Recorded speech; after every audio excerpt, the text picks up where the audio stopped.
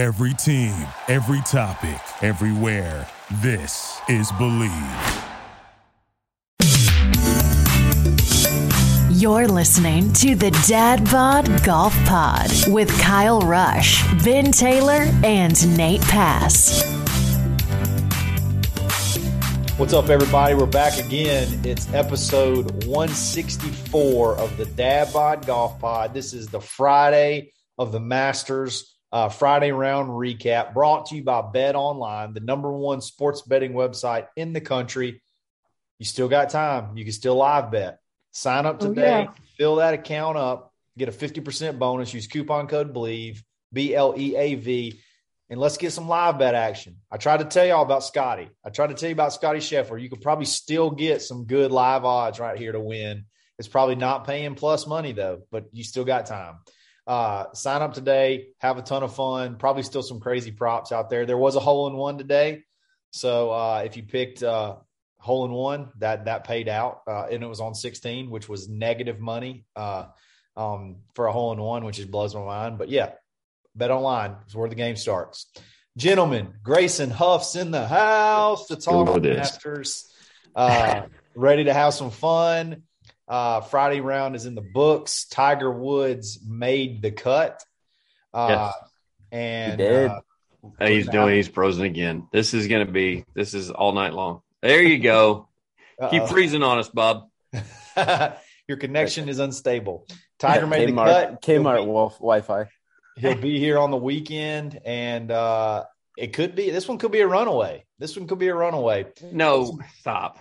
What's some thoughts for from first two rounds? Grayson, what's your first thoughts? First two rounds.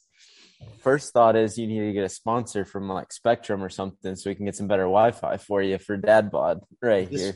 Is this me? I'm on location. I'm on location right now. I'm trying to make it work. No, I got a question. I got a question for Ben.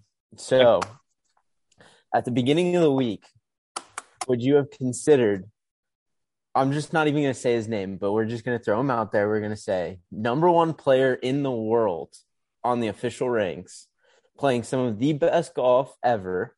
We're just saying player A, and he's going into a major. Would you consider him a dark horse? Okay. No, because it's happened in the past with other players look at DJ when he went in. He was not a dark horse, but everybody tried to play him up as a dark horse when he was ranked number one. I'm like, what? What if they gave him plus 35-1 or something odds or something like that? Would you? I would think the only way that could happen though to give him plus odds would be if he's like a Sam Burns who's never played Augusta. Other than that, Scheffler's played Augusta. He's not talking about Scheffler. Okay, let me set this up. Let's set this up, Grayson. We had to pick. So go ahead. You just tell it. Go ahead and throw him under the bus because he's freezing again. So you tell us a story because Kyle's off. He texted me and he was just kind of we were talking about clubs and things like that.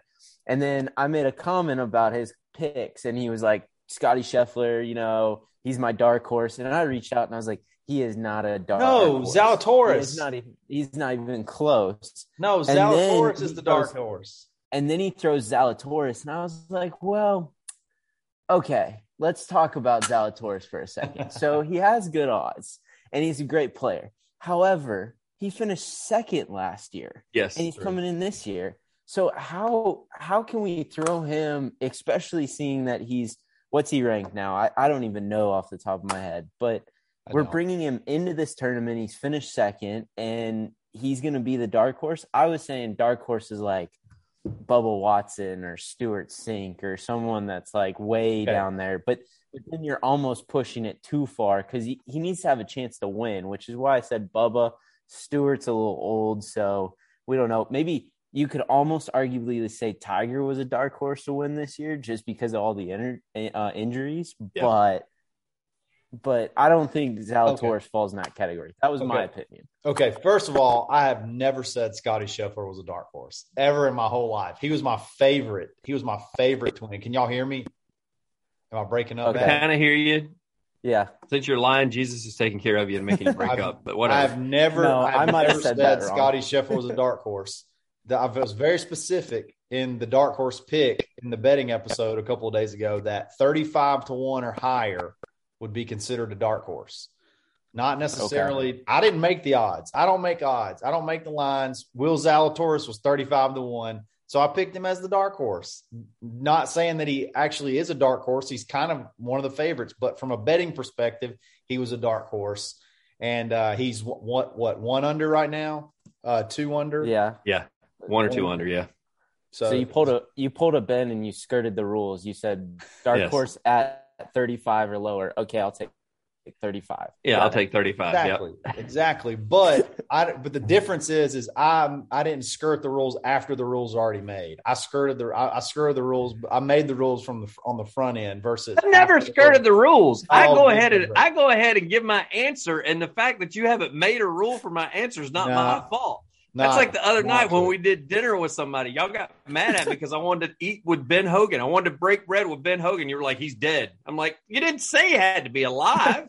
Just said what former Masters winner. He clearly has won the Masters. We're looking at the picture of everybody at the Masters. No, you were looking at the picture. Nate and I were not looking at the picture. You were looking at the picture. No. Well, we do have to give credit where credit is due. So Kyle's picks so far have done very, very well. They have. Does that mean that they'll play well the next 2 days? We don't know. But he's starting off pretty hot.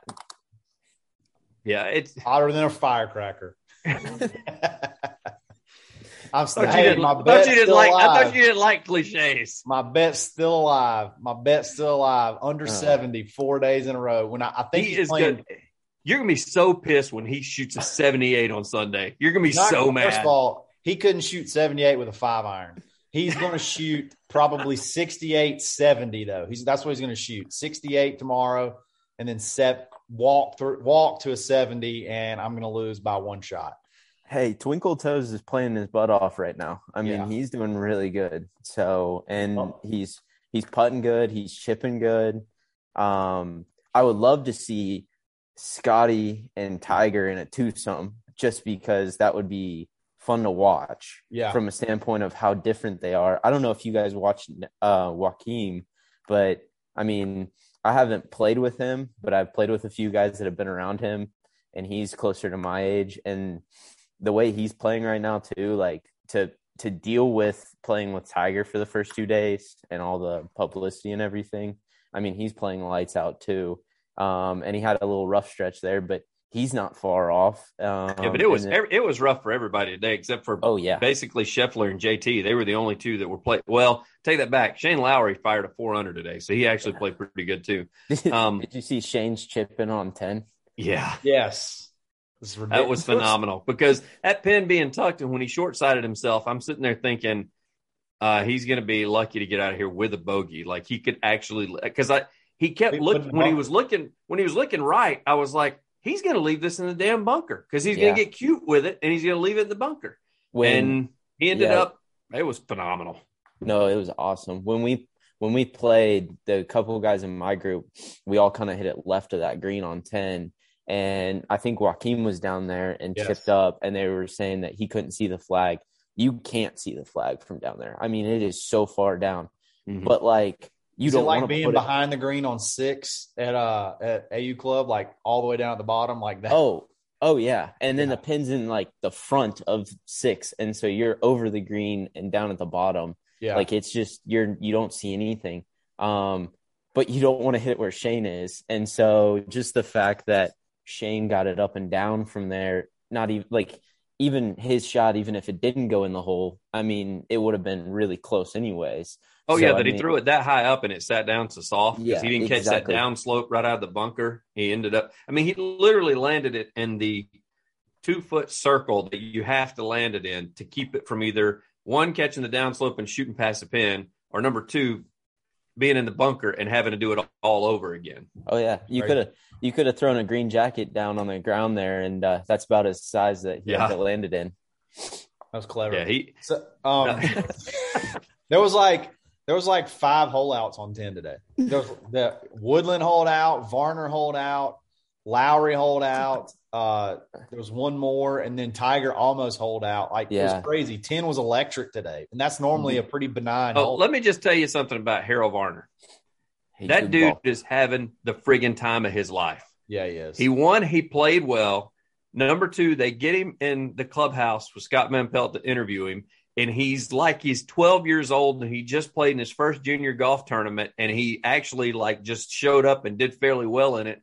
And he was giddy as a schoolboy. He's having a blast. I would love to see him there on Sunday. Harold HV3 is really good friends with there's a couple guys that played on the golf team at Auburn with me that are from Gastonia in North Carolina. Yeah, Will.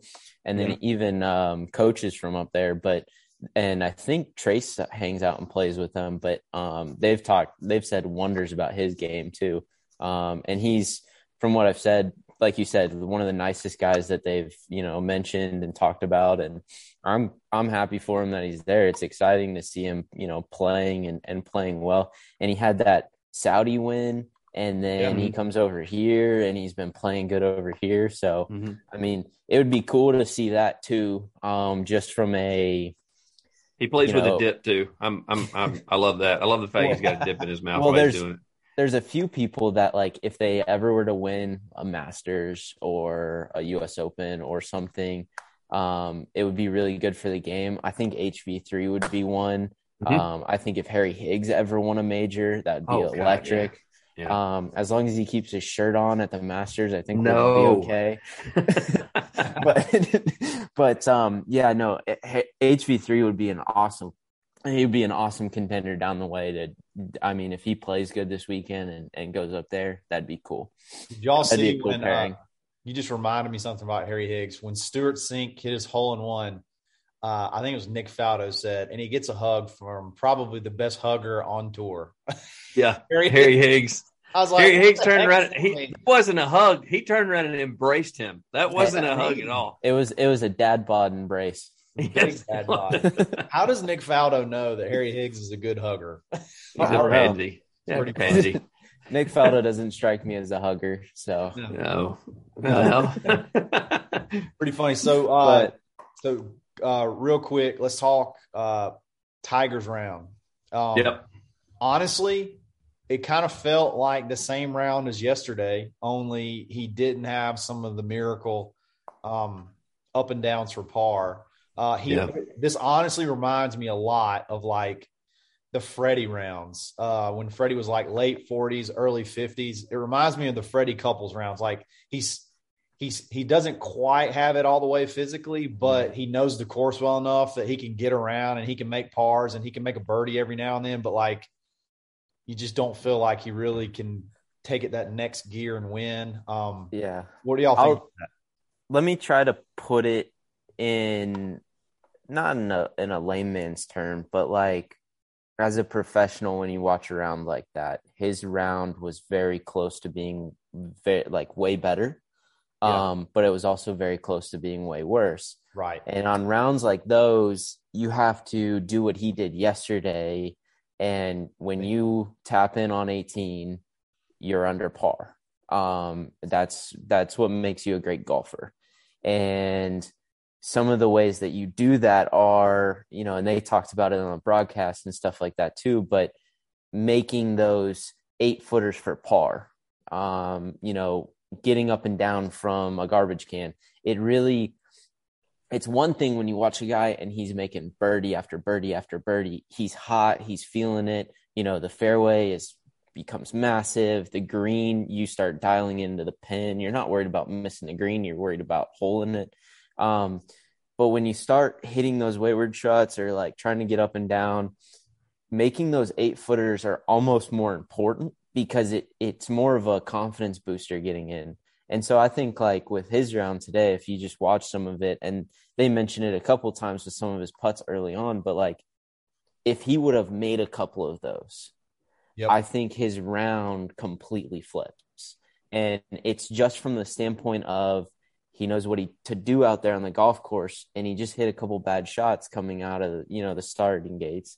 And if he makes a couple of those putts, all of a sudden, instead of 3 over 4 over, whatever, he's like 1 over, and he's like, oh, wow, I, made a couple of things. And as a professional, it makes you kind of it's not like you feel lucky, but you just feel like, okay, I just hit a couple really poor swings, and now I'm only 1 over where I could have been like 4. Now I just need 1 birdie, and all of a sudden, hey, we're right back to where we started the day at. So, he did that on the backside. Like, if you noticed, his demeanor completely changed when he started making a couple of birdies. I was going to ask you from a pro standpoint, the mentality, because I watched in his post-round interview, he was talking about, how 1's always in his head. Like, he just never does well on 1. So he's got that going against him from the get-go to start off with. He pars 2 when he thinks that he's got a fairly easy birdie putt, and he had an easy, basically, third shot in. And then he gets to 3 and he bogeys. 4, he said, I didn't realize this. He's in a divot when he hits out. Mm-hmm. How much from a pro standpoint, mentally, after hole number 4, you're going, damn it, this is not my day today. Like, this is a bad day to be not my day. And how was there even a divot where his ball was on 4? That's what I don't understand. Yeah. I think on 4, that's actually a collection area. So I wouldn't be surprised if someone earlier in the day, just with how tough it was being, played it and it hit and rolled down. Yeah. It's just unlucky. But yeah, no, definitely. And he even kind of mentioned it too. Like, he was trying to level it out and then, just, hey, let's get back to even. And that's what you try to do, is you just try to manage. There are days where you're going to hit a really good shot. In Argentina, I hit a terrible tee shot on a par 5, punched out, had a wedge in from 94 yards, hit it beautiful, hit the flagstick, rolled down a little slope, ended up 40 feet. And you're just like, I hit the target I was looking for and just got a terrible break. That's what he did on a few of those holes, is he's just a little bad swing. And so you just have to manage those. And it's hard when you start thinking oh, it's just not my day. I always try to look at it as like an up and down kind of thing. Like, there's always an up to the down. So it's going to even out. So if the golf course is taking shots away from me, I'm hitting flag sticks and they're going in the water, or you're hitting in divots, sooner or later it's going to flip and I'm going to start playing good. So the object is to, in cards or 21 or poker or anything like that, the more hands you have, the more opportunity you have to get on that hot streak. Yeah, exactly. Yeah, Kyle and I've talked about, even from an amateur standpoint, I've often said, if I'm flying the greens, I never get real pissed about it, because that means I'm catching everything in the screws and I'm actually hitting that window that I want to hit, which is, I love to hit the ball kind of low. And that means it's going kind of low and it's just carrying a little extra. So I'm either hitting on the back of the green and going over, and, like Kyle says, your goal was to cut down the doubles. I'm like, yeah, but when I'm hitting in the screws and it's going right at the target, I can't really be pissed at myself, because I'm just doing something different. I'm hitting it too good.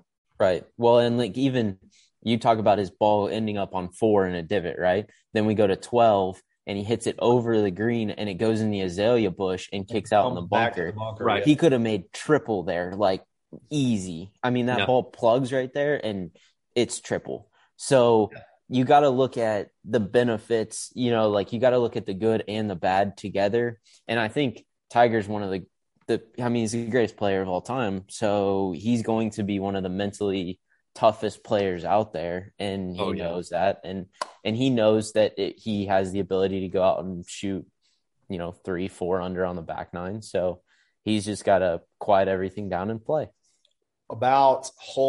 You could tell he was feeling it after 13, when he hit he had a 5-wood in, and I guess he just kind of ballooned it out right, and it went all the way to the edge, and he joked and he's like, that was a great, perfect layup, and then he chips it up there and makes birdie.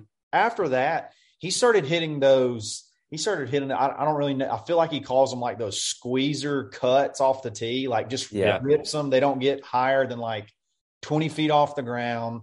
They little baby cut, they roll forever. And I feel like that is that has to be a pretty taxing swing on his body, but he was letting it rip on 14.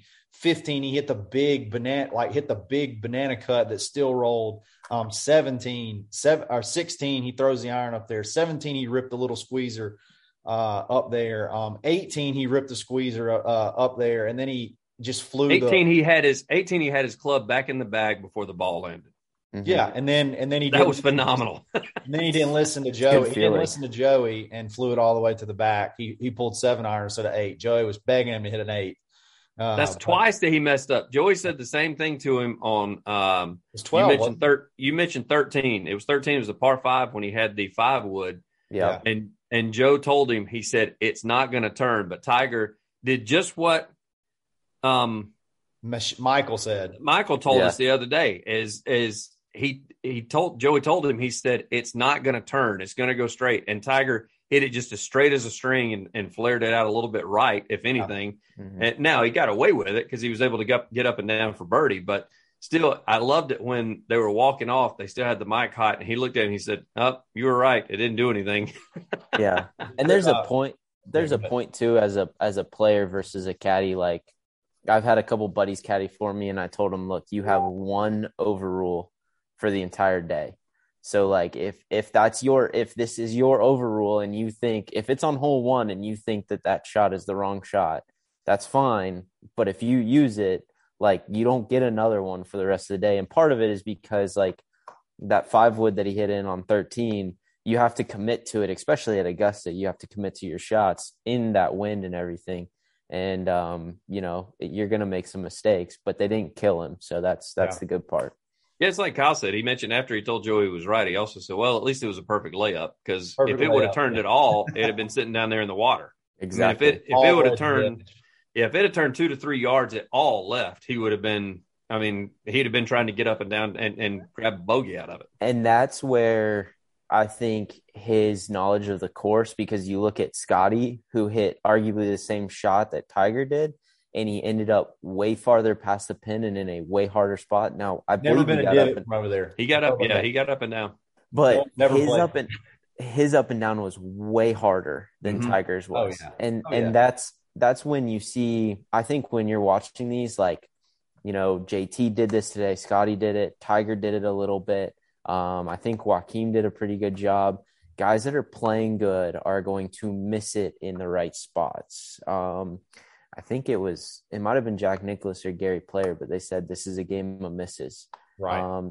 So it really is, like, it's important on a high level when you get up there, 2 shots, one from the first round and one from the second round. But if you think about that, that's 1 ball in the water, and it's just, it's a big deal. I mean, it really is. Well, that was Tiger on day 1. He missed the opening tee shot, so he shorted the bunker, and he had a shot that, he had a chance to get to the green on 1.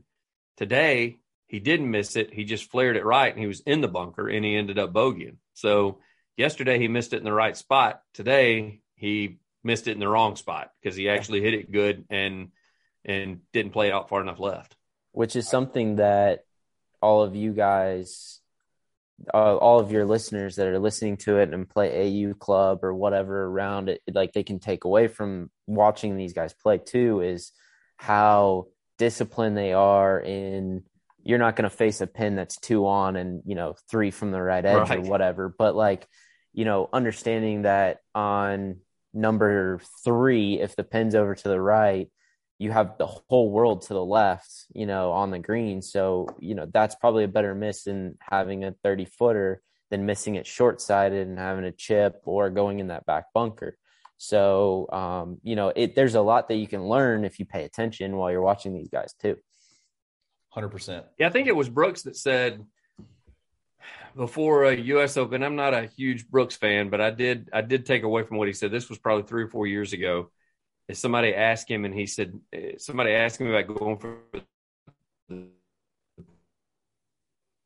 pins, and he said no. He said, center on about 5 holes where I know it fits my eye, it fits my shot. Other than that, no. I want the front number, how many paces the pin is, so I can be pin high, and I'm going to go for the center of the green. So if I miss it a little right, I'm on the green. A little left, I'm on the green, and I'm pin high, so I can at least have a putt at it. Mm-hmm. And I got to thinking, I thought, yeah, that'd be, if every amateur would play that, if they would just play to the center of the green, just forget there's a pin up there. Like, take the pin out and play to the center of the green. I guarantee you guys would drop their handicap 3, 4, 5 shots throughout a season. Not right away, but throughout a season, they would drop 3 or 4, 5 shots. I want to have a golf tournament where they take the pin and they put it on the back edge in the middle, and then they give you where the pin is, like a pin sheet.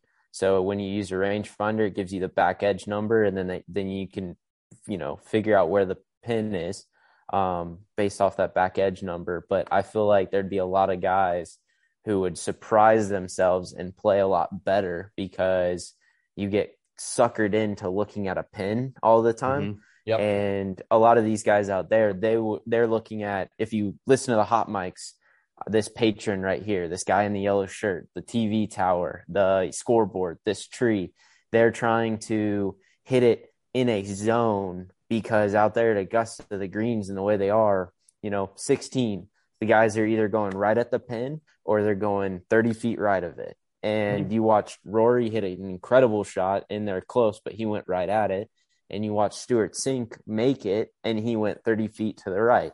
They both ended up relatively in the same spot, completely different shots. Yep, absolutely. I mean, you're totally right on that. It's fun. It is fun when you're watching. You can pick up a lot of things. Brooks, by the way, have fun on the weekend. Not playing.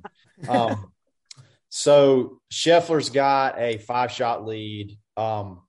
He didn't take his own advice. That's what it was, Kyle. He completely did not take his own advice. Who's going to charge? Who's going to make a charge? Like, who can challenge? It's only been like this, only like the 5th or 6th time ever there's been a 5-shot lead after 36. There's only been one person to lose it. Who do we see that could even make a run? I have two.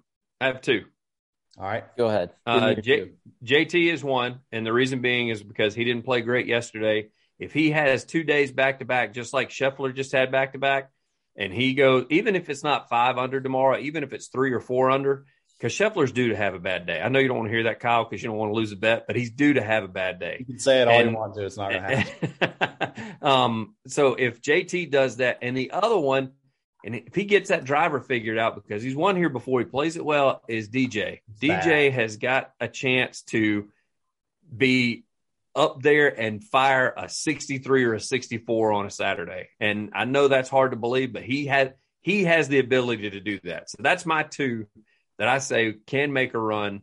I don't know if they will. I'm just saying that's out of all the – let's just look at the top 15 that are there. Those are my two out of the 15. If somebody said, you got to put money on them, gun to your head, who are you taking to make a run? That's my two. What about you, Grayson? Who's going to make a run? So first off, I wanted to look up the weather, and the weather is supposed to be a high of 60 tomorrow and then a high of 75 on Sunday. Now, that being said, I was curious if it was going to be really windy or not, and it doesn't look like it would be terrible. But the Masters is a tournament where no matter what, there will be some drama on the back nine on Sunday. Can't say that. Kyle hates that. He thinks it's cliche. It does not matter. Look at Jordan Spieth. He was running away with it. He gets to 12, dumps it in the water. Yeah. It will happen. Somewhere, I don't care. I don't care if Scotty is leading by 18. He will do something on Sunday on the back nine that will make it interesting. Gotcha. But if somebody will do something. That being said, guys that I've actually had dinner with Corey Connors before, a long time ago in Australia. But guys like Corey Connors who are great ball strikers as the weather gets better, I think he's going to slide under the radar and kind of push up there. It's just a matter of if he can deal with the pressure and, he starts making birdies and people start freaking out. Yes. I think you have Morikawa. He's way back there, but he's not out of it for 2 rounds. And then I think, you have Sanjay and you have Matsuyama, both who are incredibly good at what they do and incredibly consistent. And if one of those guys gets on a heater, they can push up there. And then my dark horse for coming back here, I actually think is going to be Danny Willett. So a lot of guys don't like him. You guys hate him, but we don't hate him as much as Nate does. Nate's not here to defend himself. He would be cussing you right now for calling out Danny Willett. But he played okay today. He shot 2 over in tough conditions. Mm-hmm. He's had decent rounds out here before, and I just think like if he starts playing half decent, he might, slide up there. So that's kind of that. But I mean, I agree with you, Ben, on your picks too. So I will say I don't see anybody coming from over par up to catch. And I would probably even go as much as to even everybody. I think that's because if any of them shoot 4-5, 3-4-5, and Scheffler shoots, let's just say he has a 2 over day tomorrow. Kyle, as much as I want you to lose the bet, I will say this: there's no chance he's going to have a day where he's like 5 over. That's not happening. Mm-hmm. Like everybody thinks that he's going to have a 5 over day. I'm like you. I think that he could shoot even par with a 5-iron around that place, the way he's playing right now. And but I do think that he has a 2 over in his bag, and that could be from one, pressure, number 2, because I hope he doesn't take his foot off the gas on Saturday, because I agree with Grayson on Sunday. I know you don't like the cliches, but come Sunday, if somebody makes a run and he's all of a sudden got to put pressure on himself to play good on the back 9, that can go really south, really bad, really fast. The only thing that's going to be in jeopardy, on the back 9 on Sunday is going to be my bet. That's the only thing that's going to be in jeopardy. I also think like even if Scotty he shoots like 3 or 4 tomorrow, which is a great round out there, and he's at 11 or 12, and he holds that out, and he goes around to kind of make the turn and get into the back 9, and he's at double digits, it's going to be hard to catch him. However, with the weather and the scores being good, I mean, Justin Thomas played incredible today. He shot 5 under. He takes that and goes tomorrow and he shoots 5. He's at 6. And, let's say Scheffler shoots 3. That's 11. Like, he's right there. Something happens. And you never know. I mean, they're going to have – everybody knows where the Sunday pins are going to be. Everybody knows how to hit the shots. There's just always drama somewhere. So, yeah, the DJs and the JTs and the Matsuyamas of the world, they exactly how to play Augusta on Saturday and Sunday. Mm-hmm. And that's where Scheffler does not have the advantage. Now, the thing is right now, I think the dude could turn around and play friggin' left-handed and he'd still shoot a 75. Yeah. He could not move his feet when he hits the ball and probably shoot under par. Yeah. Which is it's asking a lot out of him in order to do that. No, so I will say just for the viewership and everything, there is one person that would cause havoc because he's over par now. But if he started making a climb up the leaderboard and Tiger started doing some stuff, I think that would throw just a wrench in everybody's plans. Just because who he is. Oh, they said that in what was it, 19? Wasn't that last time he won 19? Yep. They said that when he made that move on Saturday on 19, like the players at the top of the leaderboard, they flat out said when they saw that name climbing, it got in their head. Like they think about it. And there's scoreboards everywhere out there. You can't not look at the scoreboards. Exactly. You go to the bathroom, I'm sure it's posted above the urinal. Yeah. the guy that greets you in the bathroom is going to tell you who. You and Kyle. Sorry. I'm in rural Alabama and I got bad service. Can you hear me? Yeah, we can hear you. You're in a different position on my screen now. Kmart Wi-Fi. Yeah. Sorry. Blue light special. We got up there at the top. We're working off a T-Mobile hotspot here, bub. We're trying to make it happen. Sorry about that. You're walking off a T-maybe hotspot. That a boy. T-Mobile hotspot. Yeah, there we go. Let's wrap it up. I'm losing some service here. No credibility. No credibility whatsoever. Just not professional at all. I'm need to get a green jacket for you.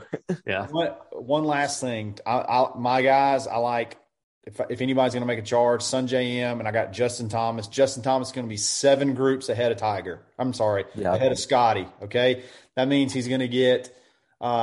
He's probably going to get through how many holes, Grayson? 3 or 4 before Scotty tees off. if he goes out and birdies 1 and 2 before Scotty gets on the tee, that's definitely going to bring. It's going to bring some nerve. It's going to bring a little bit of nerve. You're going to see Justin out there going nuts, Sungjae out there going nuts, and you haven't even teed off yet. It's got to bring a little bit of pressure, but at the end of the day, I'm going to get heartbroken on Sunday, but I just don't see how he can possibly shoot. Today was the day. Today was the day, Ben. Today was the day for him. Today was not the day. Today you called it. Day, and he shot 5. If he goes, it's what, 70, right? Yeah. Yeah. He's going to shoot like 3 under tomorrow. He's going to, scare you a little bit, but he's going to shoot 3 under, and then he's going to come in with a nice 71 on Sunday, and you're going to be all upset because he still played really good, but just posted a little 7 there. Kyle said that after he made the bet and agreed to it. He was like, I just realized I may have screwed myself because if he plays well, he's going to take it easy, and he's just going to try to par in on Sunday and not make any sort of run whatsoever. He's not going to hit that. He's not going to hit that 3-wood into or whatever into 15. He's going to throw it down to the bottom, make an easy par. Yeah. He's going to hit an 8-iron down there to a flat area, and he's going to throw it to the center of the green and try to 2-putt and move on, bub. Exactly. If I was Scotty, I'd want to get to like 15 or 16 under as fast as possible because I think the winner is going to be around 12. That's exactly the number I said. Exactly the number I said. So, I mean, if the weather's good and Scotty can't get to 15, then he better hold on 10, 11, 12, 13 on Sunday because they're going to come for him. Grayson, how much does it help him that he's got Teddy Scott on the bag? A lot. Yeah, I was curious. Because Teddy's going to help him through, and Teddy's been through stuff and going through, and good caddies are worth their and Teddy's weight. Not being yelled at right now, so that's always a good thing. You got to appreciate a good caddy. Maybe on the back end, we don't hear it, but I bet he never drops a head cover or a towel or anything. I bet he's a solid caddy. I bet that bag is loaded with pimento and cheese. And those, what are those, crow's nests? So as soon as Scotty gets done, he can have a pimento and cheese and a crow's nest. Yep, crow's nest is just PBR. I just throw. Oh, okay. No, never had one. So I haven't either. But it sounded awesome. Grayson, thanks for jumping on the Friday recap of the Masters. Tiger made the cut. We're going to see Tiger to at least 2 more rounds if he can make it physically. It's going to be great. My bet's still alive, so stay tuned for that. And tonight's episode is brought to you by Bet Online. We really appreciate it. Episode 164. You've been listening to the Dad Bod Golf Pod. Always stroking. Thank you for listening to Believe. You can show support to your host by subscribing to the show and giving us a 5-star rating on your preferred platform. Check us out at Believe.com and search for BLEAV on YouTube.